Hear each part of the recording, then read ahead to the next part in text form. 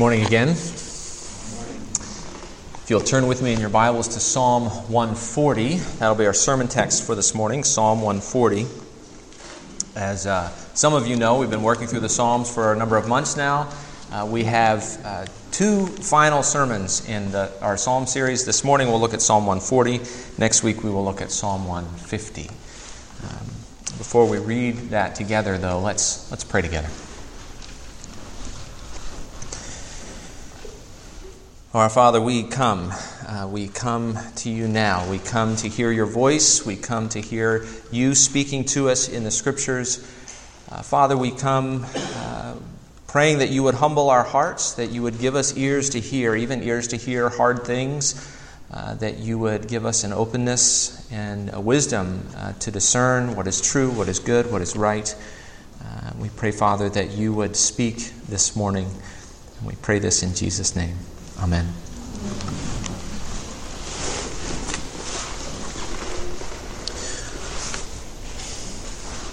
Psalm 140.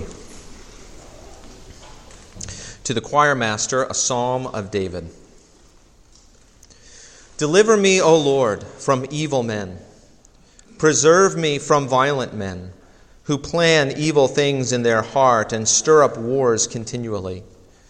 They make their tongue sharp as a serpent's, and under their lips is the venom of asps. Selah. Guard me, O Lord, from the hands of the wicked. Preserve me from the violent men who have planned to trip up my feet. The arrogant have hidden a trap for me, and with cords they have spread a net. Beside the way they have set snares for me. Selah. I say to the Lord, you are my God. Give ear to the voice of my pleas for mercy, O Lord. O Lord, my Lord, the strength of my salvation, you have covered my head in the day of battle. Grant not, O Lord, the desires of the wicked. Do not further their evil plot, or they will be exalted. Selah.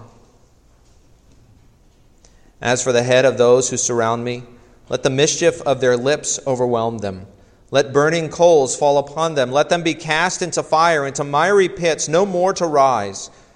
Let not the slanderer be established in the land. Let evil hunt down the violent man speedily. I know that the Lord will maintain the cause of the afflicted and will execute justice for the needy. Surely the righteous shall give thanks to your name. The upright shall dwell in your presence.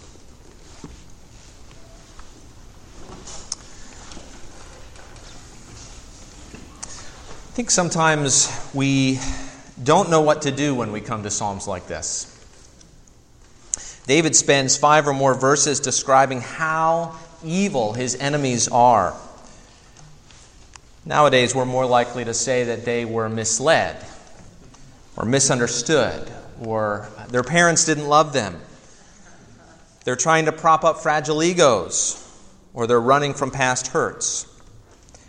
David simply says they're evil and violent and wicked men. It makes us, I think, a bit uncomfortable. It makes me a bit uncomfortable. I mean, do we really want to point the finger and say, that is the evil, wicked, violent man that David is talking about? Now, I'm sure David was talking about specific people in his day, but if there were evil men in his day, surely there are evil men in ours as well. Who would you point to? Don't answer that. Not out loud, anyway. And David spends another 4 verses asking God to frustrate and judge those evil, wicked men. Not have mercy on them, not forgive them, not give them another chance, but bring down their sins upon their heads. As they often did, let it be done to them. It sounds unchristian, we think. Or at least uncivilized.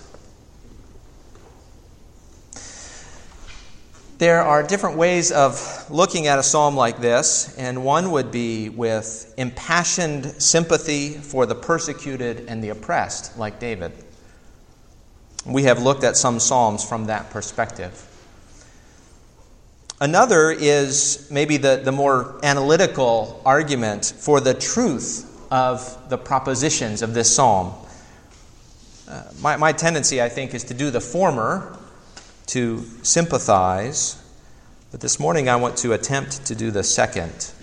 I want to look at how the truths of Psalm 140 bump up against and at moments maybe intersect with the spirit of our age.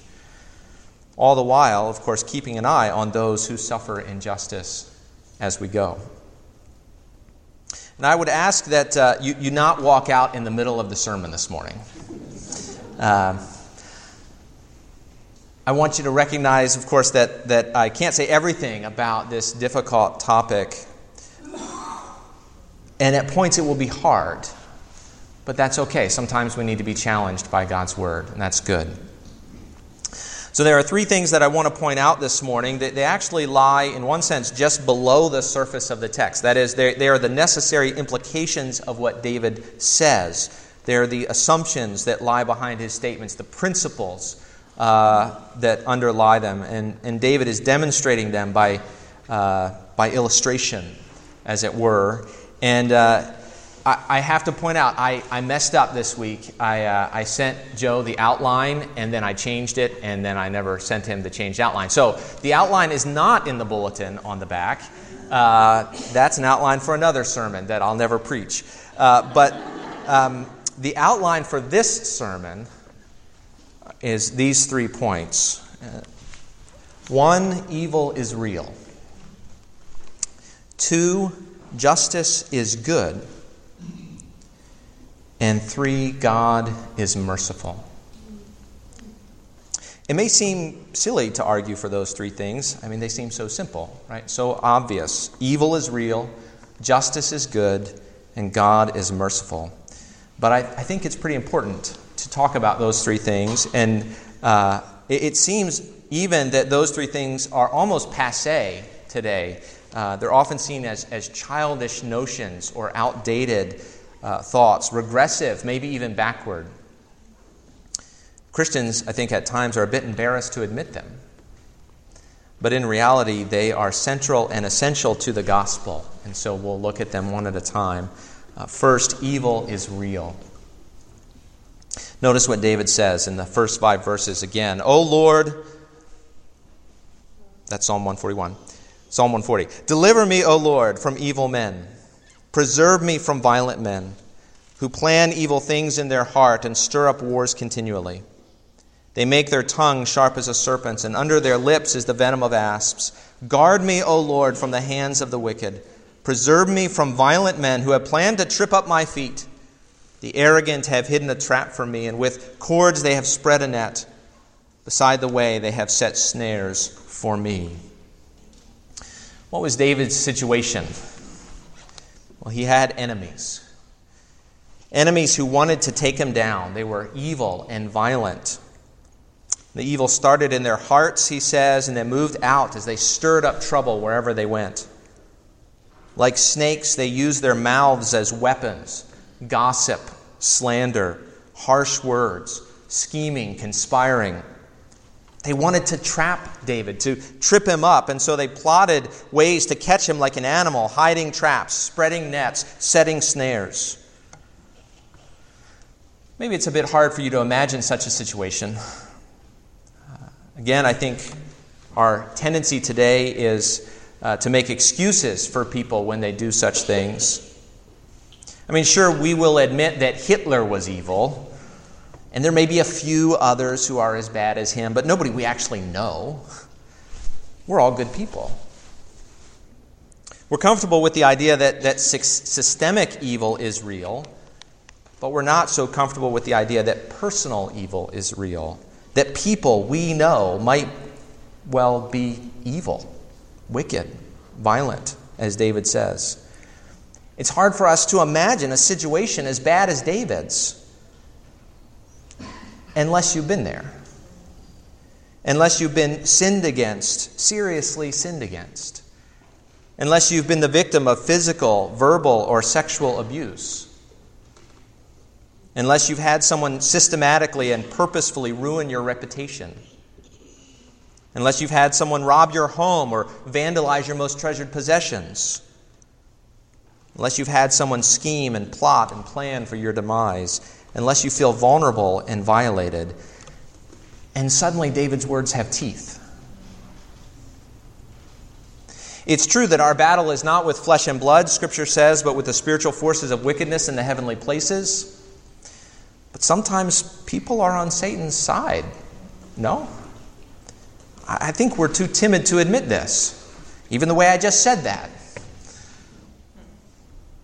But gentle Jesus, meek and mild, says some people, are children of their father, the devil, and their will is to do their father's desires. Those are strong words. So who needs to hear this more than anybody, this idea that evil is real? Well, oppressed people. People who have been victims of, again, physical, verbal, sexual abuse. Those who have been kicked in the face all their lives. They need to know that what was done to them was evil.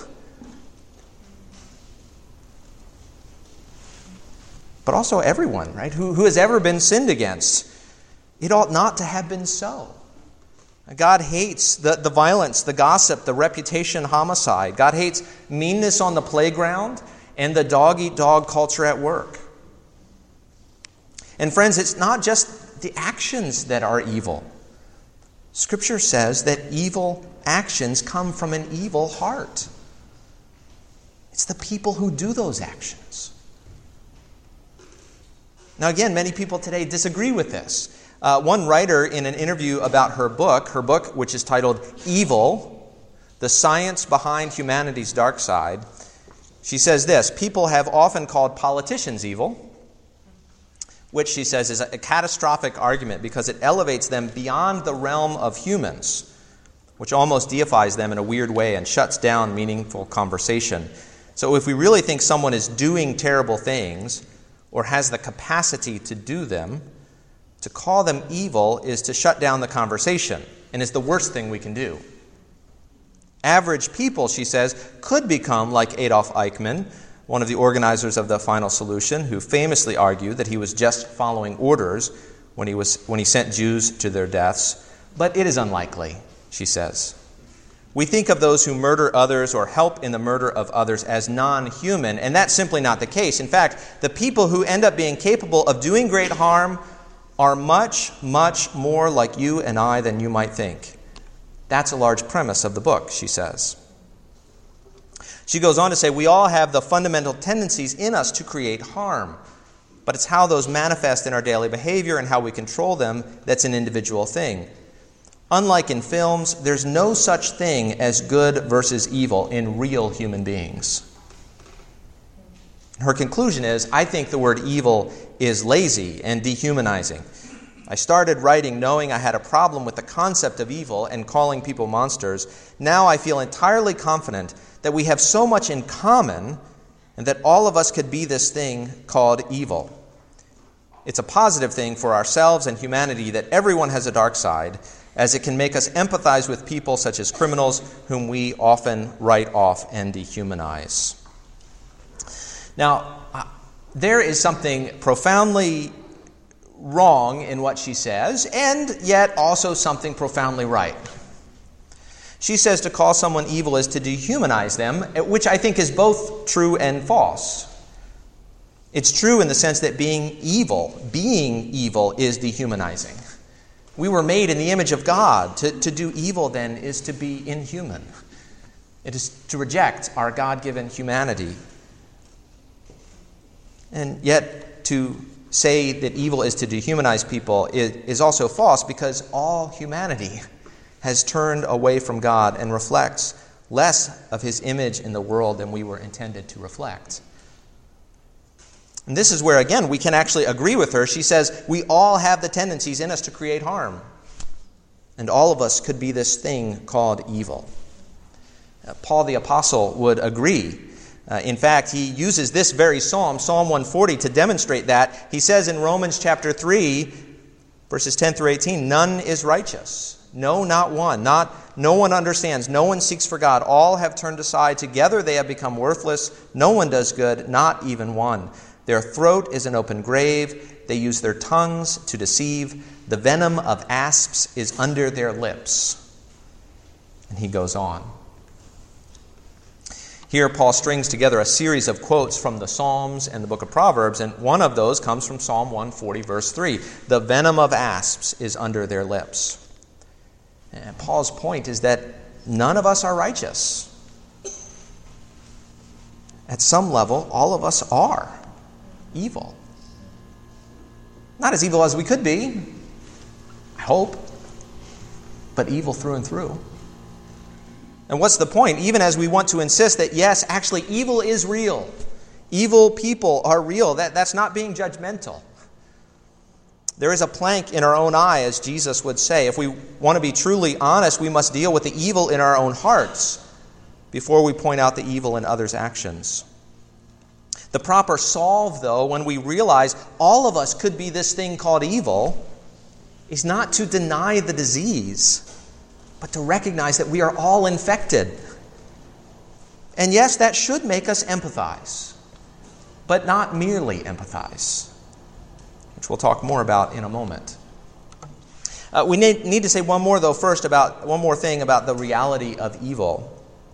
As you read through David's descriptions of his enemies, I want you to notice everything he says is actually said of Satan somewhere in Scripture. Is Satan violent? He was a murderer from the beginning, says Jesus. Is his tongue like that of a serpent's? Are his words venomous and destructive? He is a liar and the father of lies. His words are like flaming darts, as is implied of David's enemies in verses 9 and 10. Does he seek to trip and trap and snare? Multiple times Paul warns against the snares of the evil one. And so however much we want to get others, and especially ourselves, off the hook, there is most definitely an evil one who prowls around like a roaring lion seeking someone to devour. His goal is our destruction, Scripture says. He is a thief whom Jesus says comes only to steal and kill and destroy. Evil, pure and simple. He is real and he is personal. And so first, evil is real. Maybe you have experienced that in your own life. Maybe you, like David, have been verbally attacked or plotted against or hunted down. What do you do with that? Well, that brings us to our second point. Justice is good. Our culture is fine with talking about social justice, and the Bible is all for restorative justice done well, as seen in the Old Testament law. But justice is bigger than either of those things. A simple definition of justice is where everyone gets what they deserve, good or bad, where all wrongs are put right. In Scripture, often this righting of wrongs means turning the tables, where the oppressors get a taste of their own medicine. And so Solomon says to someone who opposed his father David's reign, "You know in your own heart all the harm that you did to David my father, so the Lord will bring back your harm on your own head." Or Ezekiel says to the Edomites, "As you rejoiced over the inheritance of the house of Israel because it was desolate, so I will deal with you. You shall be desolate." Or Habakkuk says to the Chaldeans, "Because you have plundered many nations, all the remnant of the people shall plunder you." Or Obadiah simply says, "For the day of the Lord is near upon all the nations. As you have done, it shall be done to you. Your deeds shall return on your own head." And this is a kind of reverse or complement to the golden rule, isn't it? The golden rule says, "Do unto others as you would have them do unto you." This is like the golden rule of justice. As you have done to others, so it will be done to you. It's not karma, by the way, because it's not impersonal. God himself will bring the wickedness of the wicked upon their head. That's what we find in this psalm, right? That there is this emphasis on a just judgment or a fitting punishment. So again, verses 9 through 11. "As for the head of those who surround me, let the mischief of their lips overwhelm them. Let burning coals fall upon them. Let them be cast into fire, into miry pits, no more to rise. Let not the slanderer be established in the land. Let evil hunt down the violent man speedily." What does David want there? What is he asking for? He wants God to take the wickedness of his enemies, those whose lips lied and brought trouble upon David, those who sought to trap him in a pit, in a snare. He wants God to take the wickedness of his enemies and turn it back on their own heads. David prays another time. He was being unjustly pursued in Psalm 109. He says, "He loved to curse, let curses come upon him. He did not delight in blessing, may it be far from him. He clothed himself with cursing as his coat, may it soak into his body like water, like oil into his bones." I know we tend to be uncomfortable with this language, Christian and non-Christian alike. I mean, we want David to forgive and forget, right? Let it go, David. Bitterness isn't good for you. And we'll come back to letting it go, of course. But for the moment, let me just defend justice as justice, even the pursuit of justice. Remember David's situation. He was being pursued, persecuted, attacked, hunted. David is actually a victim here. And let me say, the true victim has every right to say, God, judge my oppressor. God, make this right. God, free me from the violence of those who surround me. Notice there are really two cries here of David. One is for God to deliver David from evil plots. The second is for those who plot evil to have it come back upon them. Both requests are good. As Christians, we have to say that because otherwise we're saying that hell is bad. Hell is when the deeds of the evil come home to roost. In fact, praying, "Thy kingdom come," in part means praying for the judgment of the wicked, because that is what will happen when God's kingdom comes in fullness. Revelation says when King Jesus comes, he will strike down the nations with the sword of his mouth. Now, we can be embarrassed about that. We can try to avoid talking about it. Or we can say that justice is good. God will judge the wicked on the last day. And what a comfort that is to the persecuted and the oppressed here and now. Especially those who seek justice but never find it. To say that God will put things right on the last day. We will not be embarrassed of God on that day. We will not be ashamed of our Lord. But we will worship him for his wisdom and his justness. Again, even gentle Jesus, meek and mild, says of some, "They will be cast in the lake of fire reserved for the devil and his angels. And he is the one who will send them there." Jesus said that in Matthew 25. I don't think he said that with his eyes toward the ground, hoping no one would notice. He said it as a warning.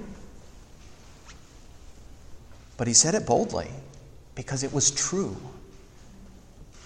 God will put things right on the last day. That means judging the wicked and causing their wickedness to come back upon them.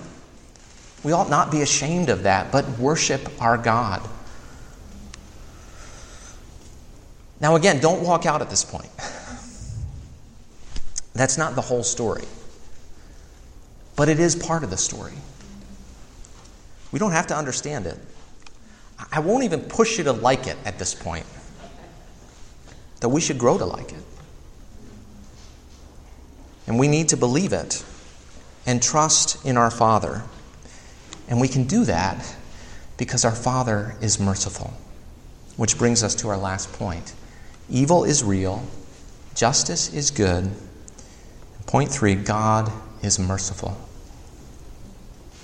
David looked to God as a God of mercy. Verse 6. He says, "I say to the Lord, you are my God. Give ear to the voice of my pleas for mercy, O Lord." There is a tension here, I think, that is found throughout the Old Testament between justice and mercy. On the one hand, David wanted mercy from the Lord for himself. He was hunted, persecuted, oppressed. He asked for mercy, for God to look on his humble position and help. But on the other hand, David asks for justice for his oppressors. They were evil and wicked and violent, and he asked that their wickedness come back upon their heads. Now, on the one hand, this simply highlights the personal connection between David and his God. Right? Notice in verse 6, he says, I say to the Lord, you are my God. Verse 7, O Lord, my God. See, the Lord is his God, and he can therefore look to the Lord for help. He can confidently expect the Lord to help him because the Lord is his Lord.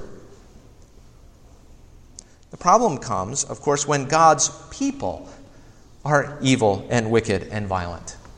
Then what? Will God show mercy because they are his people, or will he bring justice because they have done wrong? And there is, I think, a real tension throughout the Old Testament. These truths, by the way, they're not contradictory, but they feel like it. And so we have these two strong themes, mercy and justice. And these two themes seem to work against one another. Israel wants justice for their oppressors, but mercy for themselves. And how do the two fit together? Well, on the one hand, as the story unfolds, as you read through the Old Testament, God does bring justice, but not just to Israel's enemies. It falls on Israel as well. How can God be just then and at the same time be merciful to his people? Well, that tension is, of course, resolved only in the work of Christ. Justice and mercy meet in the cross. Jesus offers up his life as a substitute sacrifice, bearing sin in our place. He bears the brunt of God's justice for us. Our wickedness comes back on his head. Subsequently, his righteousness is attributed to us.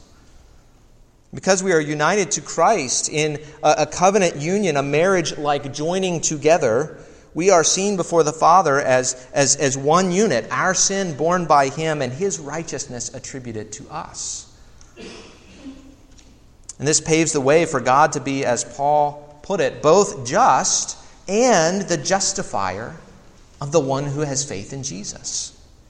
God can justly declare us righteous, not because we are in ourselves, we know better, but because we, being in Christ, are righteous in him.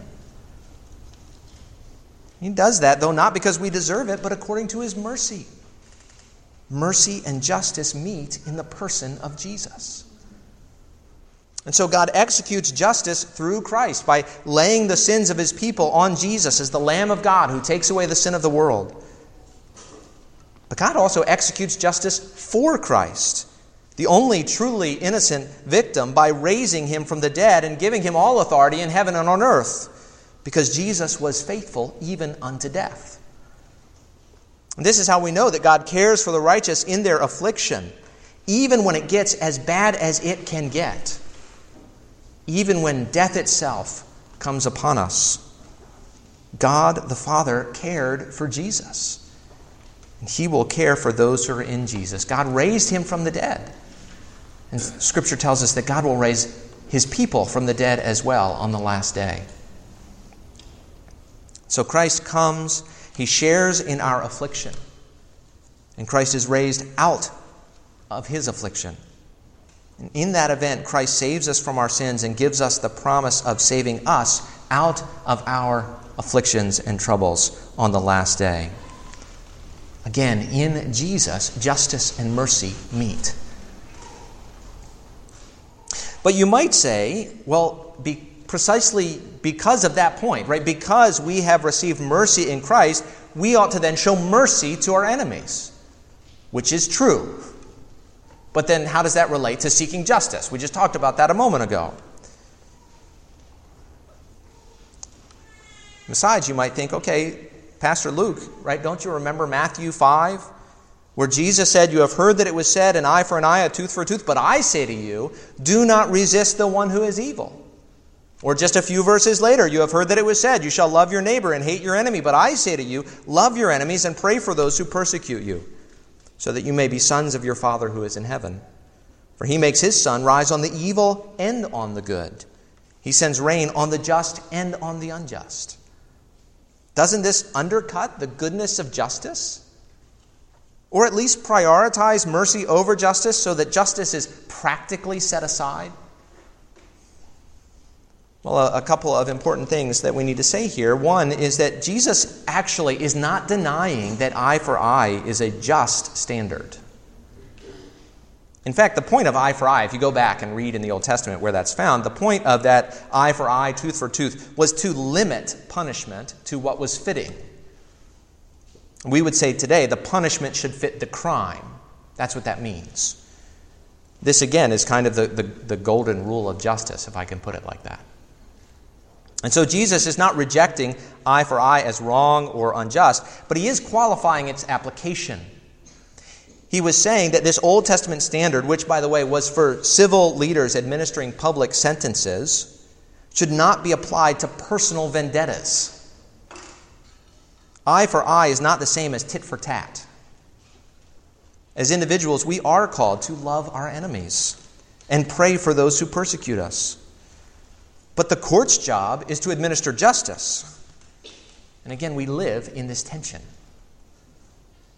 That said, 2 points are in order. First, future justice, this idea that God will put things right on the last day, actually is what enables present mercy. We don't like the idea of seeking just punishment. In our minds, right, seeking justice is the same as revenge always. And of course, Jesus calls us to forgive, after all. But it is just the justice of Jesus that allows us to forgive and overlook wrong in the present. Jesus doesn't call us to want to see injustice stand. He's not saying, don't worry about justice, it's okay, we'll just let it go. But he promises to right all wrongs in the end. And we should long for that. See, sometimes we take Jesus' words about loving our enemies to mean seeking justice in any retributive sense is wrong, but that's not so. God will judge. He will repay. Is it wrong to want to see God display his glory in judgment? Scary, but I don't think so. And so what does Romans 12 mean? When it says, bless those who persecute you. When it says, beloved, never avenge yourselves, but leave it to the wrath of God. For it is written, vengeance is mine, I will repay, says the Lord. To the contrary, if your enemy is hungry, feed him. If he is thirsty, give him something to drink. For by so doing, you will heap burning coals on his head. Do not be overcome by evil, but overcome evil with good. What does it mean to love our enemies, even while longing for justice? Well, it means when it comes to justice, first, it's not my job. Vengeance, God says, is mine. I will repay. David, actually, like Paul, was leaving the execution of justice in God's hands. Paul knew that vengeance belonged to God. David asked for God to execute the same. That's what David is saying. God, you do this. Longing for justice is not the same as being bloodthirsty for vengeance. In fact, it means leaving justice in the Father's hands. God, this is yours to deal with, not mine. We can lay aside the pursuit of vengeance for personal wrongs because we know the Father will right all wrongs on the last day. Second, when it comes to justice, it's not the time. God will bring justice. He will repay. He has promised. He will do it. Not one sin will go unpunished in the end, but today is the day of salvation. And it is a good thing too, because I need mercy just as much as my enemy. We're all cut from the same cloth, right? Fallen humanity. True, we might not be where they are, but we could be. We have it in us, as it were, to be what they are. We do not murder, but we hate. We do not commit adultery, but we lust. We do not steal, but we covet. We may not lie, but we fudge the truth an awful lot and practice selective truth-telling to fit our agenda and protect our own reputation. Judgment is not my job, and it's not the time. My job is to demonstrate God's mercy while awaiting his justice. And the assurance of coming justice enables me to be free from that concern in order to focus on my job, showing mercy and loving my enemies and praying for my persecutors. Future justice actually enables present mercy. Second, and finally, future justice also allows present confidence. We need to note this confidence in David's voice. We need to note it for those of you who are suffering right now, for those of you who have enemies. whether the flesh and blood type or the spiritual powers in the heavenly places type. David is confident in his God. Look again at verses 6 through 8. He says, I say to the Lord, you are my God. Give ear to the voice of my pleas for mercy, O Lord. O Lord, my Lord, the strength of my salvation. You have covered my head in the day of battle. Grant not, O Lord, the desires of the wicked. Do not further their evil plot, or they will be exalted. Hear his confidence. Again, in verses 12 through 13. I know that the Lord will maintain the cause of the afflicted and will execute justice for the needy. Surely the righteous shall give thanks to your name. The upright shall dwell in your presence. David is confident. He knows his God will bring justice on the last day. And of course, the truth of the matter is we can have even more confidence. We can have more confidence because of the resurrection. God saved Jesus from his trouble, and he will save all who belong to Jesus just the same. Whatever trouble or trial you are undergoing, God is able to save you out of it. He might not save you yet. It might get worse. But he will maintain the cause of his children. And with David, one day you will look back and give thanks to his name for the way he brought you through, as you dwell in his presence and see his face. Let's pray.